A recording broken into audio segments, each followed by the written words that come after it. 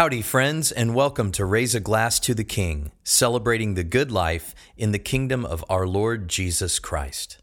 I'm Johnny Simmons, your Toastmaster. Tonight I invite you to join me in toasting King Jesus for the end of the world.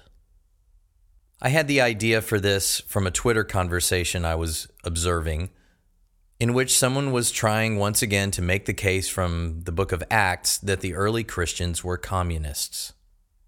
Now, in refuting that, another Christian rightly pointed out that the early Christians held their goods in common voluntarily. No one was making them do it. The government wasn't involved. These are all good answers, but they don't go far enough because they overlook one glaring reality: that our Lord Jesus Christ had told those people face to face that in their lifetimes, Jerusalem was going to be destroyed, and they needed to be ready at any moment to drop everything and flee to the mountains.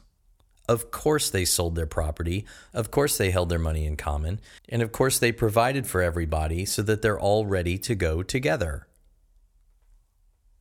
I mean, what would you do? But anyway, it pointed out that besides not connecting the books together that we read, Christians often misinterpret New Testament prophecy as being about the end of the space-time universe and not so much about the end of the old world, the world of the old covenant. But after his ascension and sitting down to reign, our Lord Jesus Christ brought judgment on Jerusalem as he brought down the old world and instituted the new creation. This is a great blessing to us.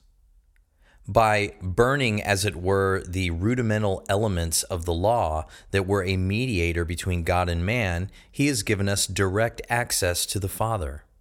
By ending forever the ceremonies and sacrifices that pointed to his work on the cross and his death, resurrection, and ascension, he has shown the world now and forever that there was only one sacrifice for sin. He accomplished it, and he then is the only way to be right with God.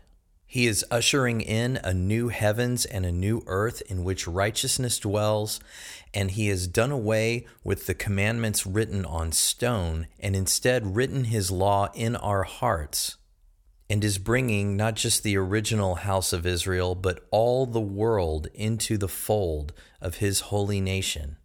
So that's worthy of a toast. Let's do so.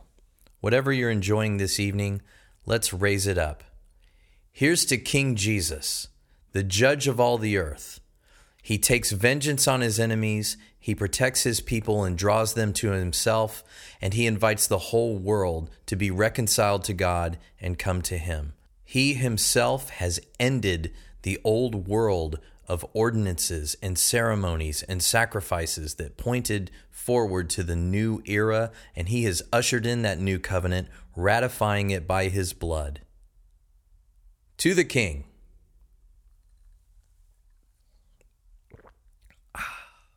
Glorious. Thank you for joining me, my friends. I hope that you'll share this podcast far and wide. Find us on iTunes and Google Podcasts. Raise a Glass to the King on Facebook. Cheers to the King on Instagram and Twitter. Please download the sheet music to our theme song, sing it often, and send me a video of you singing it. I would love to hear it. And remember, whether you eat, drink, or whatever you do it all in this glorious new world to the glory of King Jesus Christ. Have a great night.